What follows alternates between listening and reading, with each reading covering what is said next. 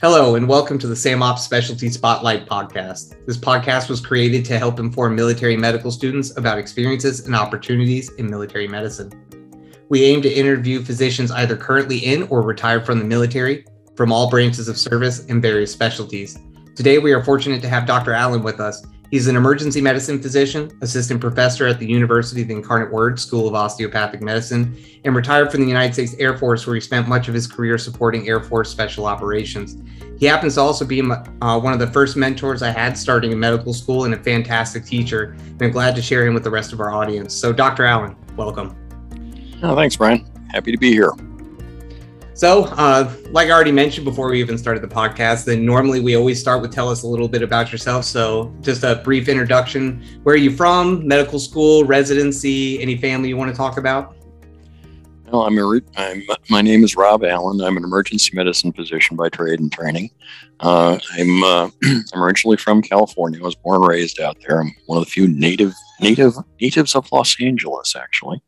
And went to college at University of California at Irvine, majored in chemistry and biological sciences, and worked for several years as an analytical chemist, and then decided I really would be happier going to medical school rather than continuing on being a chemist. And I was accepted into medical school at what was known at the time as COMP, College of Osteopathic Medicine of the Pacific. It's now Western University College of Osteopathic Medicine of the Pacific. I was the second class to graduate in 1983. And if you can do the math, please don't. It's depressing. And then I went to Pontiac, Michigan to do a rotating internship. I spent a year there in Pontiac, which was an interesting experience for everybody involved because I was a Californian in Michigan for the first time in my life. And they'd never had a Californian in their intern class before. So that was an interesting experience for everyone involved. I went through medical school on an HPSP scholarship through the Air Force. About halfway through my internship year, they sent me stuff saying, what would you like to do? Would you like to be deferred for residency? Would you like to come on active duty? If you do want to come on active duty, would you like to be a flight surgeon? And since my dad had been a bomber crewman in World War II, I was all about being a flight surgeon. So I stuck my hand up immediately and said, yes, I want to be a flight surgeon. So I finished my internship and was sent to San Antonio to the School of Aerospace Medicine at Brooks Air Force Base, which later became Brooks City Base and is now just Brooks, and happens to be where I am still teaching to this day, because the University of Incarnate Word's School of Osteopathic Medicine is located at the former Brooks Air Force Base and in fact, my office is in the former School of Aerospace Medicine building. So the farther you go, the more you turn around and come back where you started. So that's kind of interesting. After I finished flight surgeon school, I went to Edwards Air Force Base in California as a flight surgeon. I spent 4 years there. Edwards is a test base, so that's what we did. We tested aircraft. And I had an absolute way too much fun at Edwards Air Force Base. We had one of just about every aircraft in the Air Force inventory, and any of them that had a back seat, I flew in. So I got to fly in F-4s, F-16s, F-15s, and a lot of time in T-38s. And I spent an immense amount of time flying around in the back of a rescue helicopter because we had Det 5 of the 40th Aerospace Rescue and Recovery Squadron. That's how old I am, folks. Was still active there at the time. And I got introduced to the concept of combat rescue. And I worked with the pararescuemen, or PJs. And I pretty much found my purpose in life right there. Going out and dragging people out of bad situations was something I was really fascinated with, and found out I was pretty good at it. And also it involved something I was always interested in, which was being outdoors. And I also, while I was at Edwards, found the Wilderness Medical Society, which was a very young organization at the time. And I went ahead and joined. I think my membership number in the WMS is 73 or 74, something like that. And that's pretty much, established my career at that point. I went from Edwards to back to San Antonio, where I was at Wilford Hallbrook Army Medical Center, where I did my emergency medicine residency. This was from 1988 to 1991. And it was actually, even back in those days, it was a combined program between the two hospitals. And so we were two of the three trauma centers in the city. Saw a lot of stuff there. Got excellent residency training there. From there, I went to Andrews Air Force Base for 2 years as the deputy chairman of the emergency department. And from there, I was recruited into special operations, specifically into special tactics. And I spent the next 8 years of my career as initially as the only physician in special tactics, and later as the head physician in special tactics, because there was only two of us and I was senior to the other guy. So I spent a lot of time doing that. By the time I finished 8 years in special tactics, I had made 06, and FSOC, which was much, much smaller then than it is now, really didn't have a place to put me. So they sent me. So they said, well, what are we going to do with you? Well, they sent me back to the School of Aerospace Medicine to teach critical care, transport, and air medical evacuation. And I basically did that until I retired. I then went to work for the Department of Energy for a year and a half out in Nevada at the Nevada test site, doing stuff I'm not allowed to talk about. And from there, I came back here figuring back to San Antonio, figuring I'd start working in the emergency department full time again. And instead, I ended up as a contractor at the School of Aerospace Medicine yet again. And I was there until 2011 when it closed down, and they closed the base and moved the School of Aerospace Medicine up to Wright-Patterson. So every time I turn around, I kept coming back to San Antonio. So I figured the fates have decided I'm going to live here for the rest of my life. And then when UIW opened the School of Osteopathic Medicine at Brooks, it was like, yep, the fates have decreed I'm going to spend the rest of my life in this building, and I'm probably going to be carried out of it feet first. So that, in a nutshell, is the insanity I've done for my career. And the question multiple people have asked over the years is, would you do it again? And oh yeah, without a doubt, I'd do it again. It was that much fun. So, wow, we have a lot of years to unpack there and a lot of questions that I definitely need to ask along that timeline that you just shared with me. So I think the first thing I want to backtrack to is, so did you do a civilian residency? Did I hear that? Or excuse me, a civilian internship? Did I hear that right? Did. Yes, I did. Was that the only option for you, or was that kind of a choice? Well, it wasn't really a choice. I didn't. One of the huge mistakes I made as a youngster is I didn't really get to know the HPSP system the way I should have. I didn't know how the residency selection program worked or anything along those lines. I thought you just you go do your officer training, you do a couple of clinical rotations, and then put in for a residency. And if they want you, they'll take you. Well, I didn't do it very strategically. I actually only did one program or one clinical rotation at a major Air Force facility. That was at Wilford Hall in anesthesiology. And that worked out very well because I was the only student on the service at the time. And so I just had an absolute blast. I did a lot of procedures. I did a lot of critical care stuff, which turned out I was very good at and really enjoyed.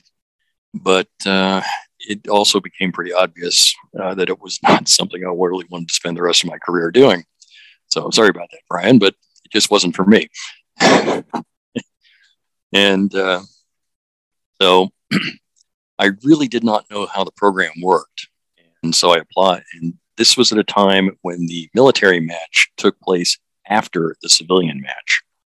And that did not work out well for everybody concerned, because if you matched in the civilian program and then you matched in a military program, you had to go to the military program. So hospitals that were counting on you showing up would suddenly realize, oh, wait a minute, we're an intern short. So basically, if you were an HPSP program student, a lot of hospitals wouldn't even look at you twice. And that was not a good situation for everyone involved. Now that the military match takes place substantially before the civilian match, that's not a problem anymore. But again, this is something I didn't know at the time. And basically, I put in for, I didn't worry about putting in for civilian programs. I only put in for military programs. I did not get picked up because I hadn't gone and rotated at the hospitals where I had applied to go and in the areas that I wanted to go to. And so I didn't get picked up. And so basically I ended up scrambling to get an internship. The hospital where I did my internship knew this sort of thing was happening, and they actually had reserved several of their intern slots for people who had been military match and didn't match, because they knew that they would get some good they'd get some good interns and residents out of it. So that's how I ended up in Pontiac, Michigan, and had the interesting experiences I did there. Oh, wow, man, I can't, having just gone through all of that, I can't Yep. imagine the stress of trying to scramble your way into something and hoping that people had available spots. My palms get sweaty just thinking about that. It was one of the worst weeks of my life, actually. I So can imagine. So you decided to do flight surgeon after you finished your intern year. Was that so? You decided you weren't entirely sure what specialty you wanted to do at that time, or you just that was a part of the bucket list and you really needed to go do flight surgery? a little bit of both. I really wasn't quite sure what I wanted to do in terms of specialization. Did I want to do family practice because I enjoyed family practice and I thought it was kind of fun. I enjoyed emergency medicine. I also enjoyed neurology, interestingly enough. And the problem was I actually went to medical school to do forensic pathology. That's what my intention was. And unfortunately, I found out in my second year of medical school, I'm violently allergic to formaldehyde, which means, guess what? You're never going to be a pathologist. And to this day, if I go into the anatomy lab at the school, I have to wear a full face respirator because otherwise I break out in hives. So That's funny you mentioned that. I don't really remember you much in the anatomy lab. I hardly ever go in there for a darn reason because I have to load up on antihistamines, wear a full face mask, and hope I don't break out in hives and itch all over the place. Yeah. So that kind of ruined all your plans for forensic pathology then. I mean, and that fits really well with somebody that was previously an analytical chemist. So yeah, mm-hmm. I would almost expect as much. Yeah, I was an analytical chemist, and I'd done work in forensic chemistry, and I really enjoyed it. And I really enjoyed the forensic pathologists that I had contact with. And so it's one of these things where I could combine my scientific skills and knowledge with medical skills and knowledge, and that would be really cool and interesting and fascinating. And it turned out it just wasn't going to happen. So I kind of was a loss. I wasn't quite sure what I wanted to do. And so I figured since at the time the Air Force, if you're going to be a general medical officer, which is basically a year of internship and that was it, they wanted you to do flight medicine if you were qualified for it and wanted to do it. And since my dad had been a bomber crewman in World War II and was an airplane nut, I grew up as an airplane nut. My brother has a degree in aeronautical engineering, this sort of thing. I decided, I'd really like to do this as a flight surgeon. And I got to flight surgeon school, had an absolute wonderful time at flight surgeon school, and got to Edwards Air Force Base. And I was on base for probably less than a week. I'd been in there for less than a week. And late in the afternoon, we got a call from test ops saying, hey, we got an open back seat in F4. Anybody want to go fly? And my boss looked at me and says, hey, Rob, you want to go fly an airplane? It's like, okay. Whenever your boss asks you if you want to do something, you usually should say, oh, yeah, I'd love to do that. So, I said, oh, sure, I'd love to go do that. Next thing I know, I'm being crammed into the back of an F4, which I had seen from a distance, but never actually gotten into. And it's like, okay, well, and the guy's briefing me saying, okay, don't touch the yellow handles unless I tell you to. If I tell you to touch the yellow handles, grab them and pull them real hard. That was pretty much my briefing on how to get out of the thing in case we were in trouble. And we took off, and I zipped around for about 45 minutes in the back of an F4, managed to keep my lunch where it belonged. And I climbed out of that airplane going, this is the coolest thing I've ever done in my life. I need to do this a lot more. So I spent a lot of time whenever I could get away from my clinical duties. I was out flying. And it turned out that the flying was an immense amount of fun. And flying supersonic is actually cooler than it sounds. It was really cool to be flying around supersonic. But what really made a difference for me was flying with the rescue detachment, because in the back of a rescue helicopter, I wasn't 160 pounds worth of jettisonable baggage. I was a crewman. And I was there for a reason, and I had a job. And the first rescue mission I went on, where we actually pulled somebody out of the we were responsible. We did search and rescue for the Southern Sierras when we were called and asked to by civilian authorities. And we flew out one time and picked up a hunter who had been stuck at an area called Jackass Springs, right in the Panamint Mountains. And basically, we saved his life. And when we picked this guy up and got him in the helicopter, and I'm looking across the Stokes litter to the pararescueman, and he's got this look on his face, and he turns to me and says, "We just got to save, Doc." And it was like, yeah, I want to do this the rest of my life. This is the biggest thrill I've ever had in my life. So yeah, that pretty much decided me that whatever it took to be the world's best rescue doc, that's what I wanted to do. And emergency medicine was a good fit. I would imagine so. So I was going to say, or my next follow-up question was going to be, what was probably the best experience you had as a flight surgeon? So I'm guessing it's either flying in the back of really fast aircraft or the experience you just told us about. But just in case it's not, what would you say is your best experience? What would you say is your worst experience as a flight surgeon? And then I think I would really like to follow it up at the end with maybe what some advice you would give to somebody who's being assigned orders to be a flight surgeon. Oh boy, the best experience as a flight surgeon. There were so many of them. I got to practice. I managed to maintain my flight surgeon qualifications my entire career. Yeah, even when I was working in special operations, I was still designated as a flight surgeon. I still flew. I still did a lot of interesting stuff there.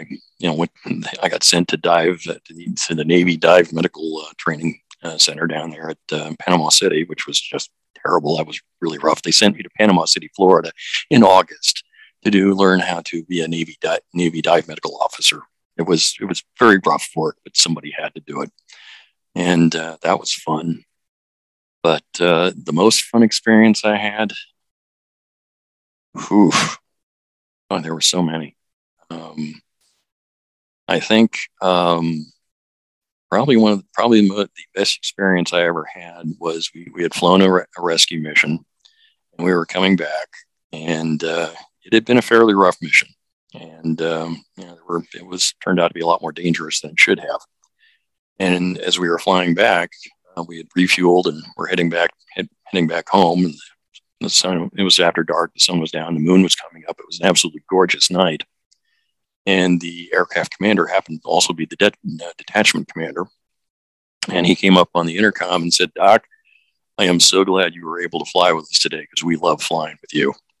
And I just realized then, like, that's one of the best feelings you can ever have, is that your crew not only tolerates you, they accepted you, and they wanted you to be there. And that's a great experience. That's a wonderful feeling. The worst things you can have as a flight surgeon: losing pilots, losing crews. And I've had that happen. And looking back on it, everyone that I can still see the faces of some of the guys that I knew that went in. And when that happens, it's a very bad day for everyone involved. And unfortunately, military aviation is inherently dangerous. And if you do flight medicine, some of the people you know are going to get hurt, and some of them are going to die. And that's also true in special operations. Some of the folks that I've worked with over the years, did not survive some of the missions we were sent on, and such like that. And that's very hard. It's hard to deal with. And I tell people that 95% of the time, being flight surgeon is the best job you can possibly have, and 5% of the time, it's the worst you can possibly have. And that can be the word. The 5% where you go. And the other thing, I've had to do 5 safety investigation boards, and all 5 involved fatalities. And those are absolutely no fun at all, because as the medical person on the board, you're responsible for all life science stuff. It's great. You learn an immense amount about the aircraft and such like this, but at the same time, you're trying to figure out exactly what went wrong to make sure it doesn't happen again. And of course, that is the purpose of doing a safety board, is to try to figure out what the probable cause was and try to come up with ways to make sure it doesn't happen again. Would that be pretty similar to root cause analysis? Yeah, very much similar. It's pretty much the same type thing. There's very rarely a single thing that causes an aircraft mishap. It's usually a chain of events. And if any one of those particular chain of events did not occur, the mishap wouldn't have occurred. And so trying to winkle out what happened, exactly what happened. And the first one I was on, basically when we got to the location, the only thing we had was the body of the pilot. The pilot had ejected but did not survive the ejection. And a radar trace, and that was it. We had nothing further, and we ended up having to recover what was left of his F-16 off the bottom of the Gulf of Mexico out of 305 feet of water, which was an experience in and of itself. I would imagine. So, kind of moving on from that, what advice would you give to those who they finished their intern year, they got this assignment now they're being told they're going to go to flight surgeon school, and then they're going to be assigned to be a flight surgeon. What advice would you give these individuals? First and foremost, get involved with the mission of the unit you're assigned to. Whether you're assigned to a transport squadron, whether you're assigned to an attack squadron, whatever, it doesn't really matter. Get involved with the mission, learn the aircraft, learn the equipment, become very, very familiar with the requirements of the mission. Because the people who you're responsible for, the pilots, the air crews, and things like this, they love what they do.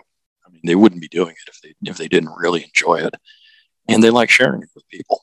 But you have to remember that you, as their physician, you have kind of the ultimate power over them. If you say the wrong thing, if you write the wrong thing down in the record and such, you can end someone's career.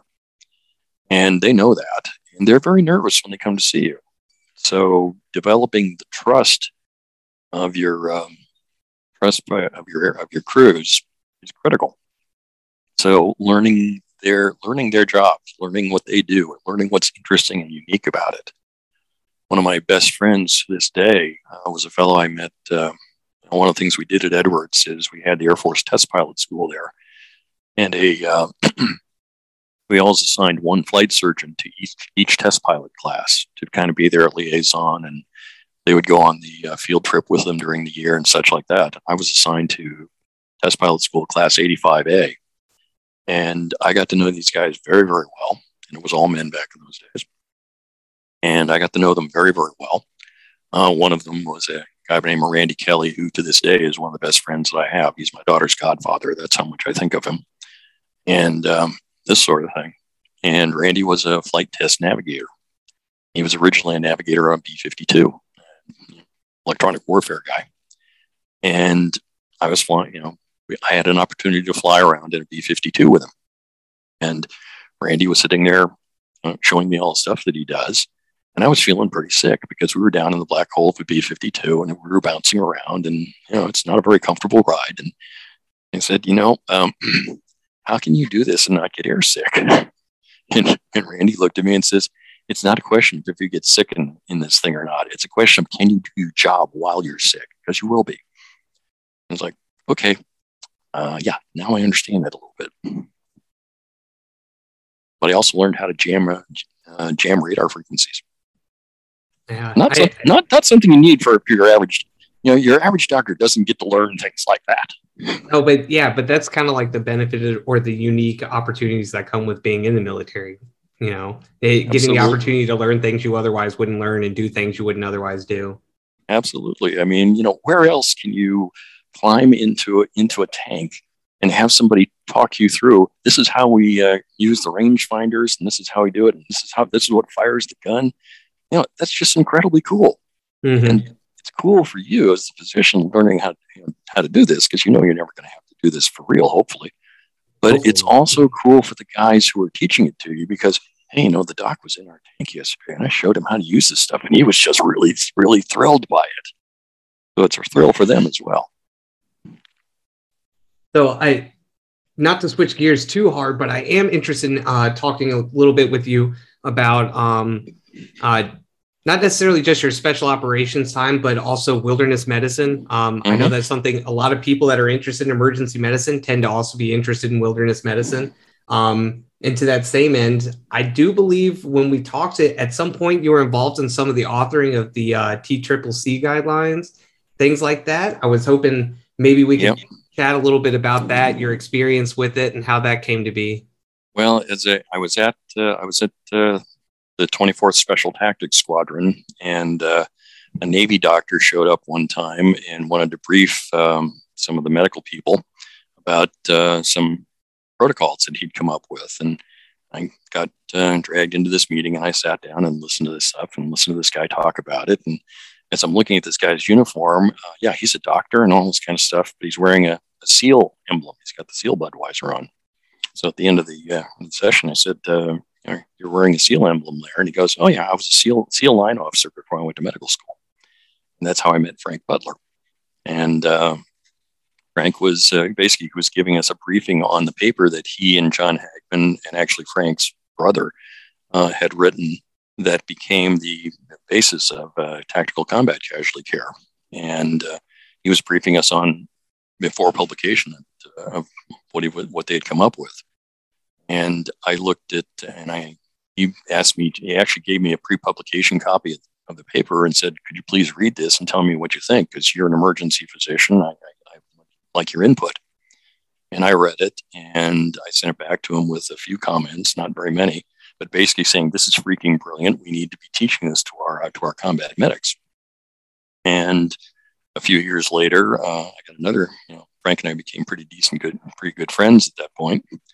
And a few years later, I helped bring Frank into the Wilderness Medical Society, and he eventually became one of the officers, as well as I had been one of the officers as well. I was on the board of directors for about 3 or 4 years, right around 1999, 2000 timeframe. And when they started the Special Operations Committee on Tactical Combat Casualty Care, I was one of the charter members of it. And so I served on that for about 5 years until I retired. And so I was involved with setting up some of the original protocols and evaluating new ones. And part of the things that I did when I was in special operations is I wrote something called the Special Tactics Medication and Procedure Handbook, which was basically the handbook, medical guidelines, medical protocols for the pararescuemen assigned to special operations. They were all assigned to special tactics squadrons. That very quickly turned into the pararescue medication and procedure handbook when several of the doctors who were in the Air Force Reserve and the Guard popped up and said, this is wonderful stuff. We'd like to have this for everybody. So it became the pararescue medication procedure handbook. I wrote the first 3 editions of that along with one of my partners, a PA by the name of John McAtee, who unfortunately died last year. And that's still being published to this day. In fact, one of the students at UIW right now is a pararescueman in the reserves, and he gave me a copy of the most recent version, and I showed him the original version. The current version is about 3 times bigger and a heck of a lot better because we've had 20 years to make it better, and that's one of my proudest achievements right there. We started that, and it's still going to this day, and it's saving people's lives, and that's a wonderful feeling. I was going to say, now they've been spending a lot of time talking about prolonged field care, talking about the big 3 and near-peer conflicts and how those are adjusting those protocols, or really we're talking about getting away from TCCC. Well, not getting away from it in its implementation, but the idea that TCCC is only the start, but that prolonged field care is the next thing we're trying to develop, because the reality is we're not going to have the air superiority we were used to doing COIN operations. So there's a lot of big talk about that. And I know they just published updated guidelines on PFC as well. And that's really the wonderful part about it, is that when we put together the committee, it was with the express purpose of looking at what was going on and what could, and projecting into the future as to what was going to be happening, and making modifications, not based on what happened yesterday, about what happened yesterday, what's happening today, and what could be happening tomorrow. And that's why the committee was put together as it was, with input from operators as well as from physicians. And we brought in experts if we needed them, such like that. And most of the doctors who were involved with this were involved with directly with special operations, or had been directly involved in it. We had a lot of input from the operators themselves, and the whole idea was try to make this thing a whole lot better now than it was in the past, and look into the future and see what we would need in the future. So the fact that they're doing it is an absolutely wonderful thing, because that's what we wanted when we started it. It's actually kind of amazing to hear that, because I've been hearing about TCCC since I was a corpsman, which is funny because I joined the Navy and became a corpsman in 2009. And that's quite a long time after you were initially involved in all of this. That's 3 years after I retired. Yes, exactly. So a very big difference. So it's kind of interesting to see this timeline of changes and whatnot. So kind of in that same realm, I already mentioned, when I introduced you, that you're one of the first mentors for me in medical school. But when you serve in the military and you wear the officer's uniform, you wear an officer rank, you are inherently a leader by expectation in the military. And we also, once we even become an intern, we go from, the second lieutenant in medical school to the 03 captain. And that's a huge jump. Whereas in most places in the military or outside of medicine, a captain, somebody looks at a captain and says, "Oh, this guy knows what he's doing." Right. And so that's very, very different for us. And I do. And, people look at medical corps captains and medical corps 03s and go, okay, this guy is the equivalent of a second lieutenant in the medical corps. So, look out for them. Make sure they don't get tangled up in their white coats and stuff like that. Right. And, my question to you is how do you develop leadership when you already have an expectation of a far higher level based upon your rank? And then you're supposed to balance this world of being a trainee, but also being that expert to the non-medical people. How do you, what advice do you give somebody about being a leader in that particular type of situation? Probably the most important thing to remember is lead people the way you personally would like to be led. Do unto others as you would have others do unto you. Remember that you never give an order that won't be carried out.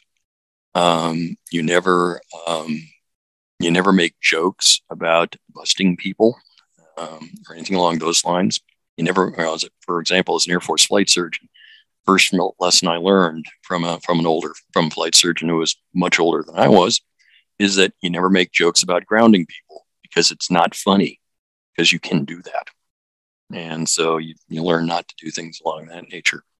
You also need to remember that your troops are usually very well trained and very proud of what they do. And they want to do the best possible job. And so you need to help them do that. And that's what a leader does. He helps their subordinates do their job and do it well, and have fun while they're doing it.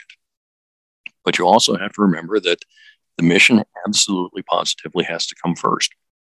The mission comes first, your troops come second, and you come third. How would you relate that to, say, training medics, especially junior medics, and how you would potentially take them under your wing? Understand what they need to do, be willing to get down into the gunk and help them with it. It's one thing to have your medics say, well, the guy, I had a real difficulty getting this guy's blood pressure. Well, why? Because he's really, really big and the machine wasn't taking the blood pressure properly. Well, did you take a manual blood pressure? Yeah, but I couldn't hear it very well. Okay, help them learn how to do that a little bit better. Don't just say, well, okay, you didn't do it right. I guess I'll take it over because you didn't do it right. No, show them how to take a better blood pressure. Or if you can't get the blood pressure either, come up with something, comparable. Maybe, do the blood pressure by palpation or something along those lines. But don't bust your people for doing their best and trying. And always remember that as physicians, we have to be educators. We have to educate our patients. We have to educate our colleagues, that sort of thing. And that's critical. You have to remember that when it comes right down to it, even in the military, we end up working for the line, eventually working for line officers. They don't really understand medicine. So it's our job to make sure they understand that when we tell them, when we give them advice about, make sure that the guys are carrying at least 3 liters of water. Okay, well, that's 3 kilograms of stuff that these guys are carrying. And, that could be 3 kilograms of ammunition. And if you're a line trooper, maybe that's a lot more important than 3 liters of water. So you have to explain to the commander, this is why these guys need at least 3 liters of water, because we're going into a place where there won't be any clean water. And the water is going to have to be purified. It'll take several hours to purify the water. So they need to have something to drink while they're waiting for the purification tablets to work or something along those lines. And so, basically remember that we're there to educate people. And especially as trainee physicians, we're there to be educated ourselves. So help your troops learn their job, but also learn from them. Especially if you end up assigned to a line unit and you have medics working for you, combat medics working for you. Make sure you learn from them because they know the field a lot better than you do. I was very fortunate when I started working with the PJs from the Det 5. They basically said, Doc, you want to be one of us? This is the stuff we do. We'll call each other up at 9 o'clock at night, and we'll go out and do a 6-mile hike through the desert at between 9 o'clock and midnight. Like, you want to come along? Okay, sure. So I'd get a call every once in a while. I'd get my stuff on, meet him at a particular location, and we do a night navigation march through the open desert, which sounds pretty weird, but it was an immense amount of fun, especially when we're trying to be as quiet as possible about it and not be seen. I'm sure there's a certain amount of trust in them and that they know what they're doing to keep you alive as well in the meantime. Well, that was the whole thing. When I was at the 2-4 Squadron, one of the lead PJs was a guy by the name of Ron Taylor. And Ron basically took me under his wing. He was a master sergeant. He took me under his wing and basically says, okay, Doc, if we're in a bad situation and we need you up forward, are you willing to go there? I said, absolutely. He says, okay, I will teach you what you need to know to make sure you won't be a danger to us, that you'll be a help to us, not a hindrance to us up there. And I'll also guarantee we're not going to let you get hurt. We will protect you. And he did that extremely well. And boy, I hate bringing up his name because unfortunately, when Ron retired from the Air Force, became a physician assistant, a PA, and was brilliant at it. And unfortunately, he died of pulmonary embolism about 2 years ago. So, absent friends there. That's unfortunate. Last question for you, sir, before we wrap this interview up. The one big parting word of wisdom that you would give across all medical students that are HPSB, whether they be going Army, Air Force, Navy, and all the aspirations they have, regardless of specialty, what is the biggest piece of advice you can give us? Oh, wow. I know I gave you a challenge right there at the end. Yeah.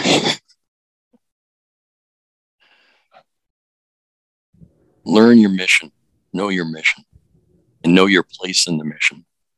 And understand that leadership usually involves hiring the right people, giving them a vector, and getting out of their way. Being a force multiplier rather than a person that takes up space. Exactly. If you've succeeded as an operational doc, when the guys turn to you and say, Doc, we want you on this mission. We want you to go on this mission. Now that's the largest compliment that any line group can say to a physician. We want you to come with us. It means what? First off, we need you. Secondly, we trust you to come with us. That's always the goal. Well, I appreciate it, Dr. Allen. It's been awesome talking to you and doing this interview. I'm sure everybody's going to be really interested in listening to this episode, and I'll be sure to let you know as soon as it comes out. Okay. Pleasure talking to you. Absolutely, sir. So that wraps up our episode with Dr. Allen today. Thank you so much for your time and sharing experiences with us, future military physicians. For those of you listening, if you have any recommendations for the podcast or anything you'd like to hear in particular, feel free to email samopseducationchair@gmail.com. Thanks for tuning in.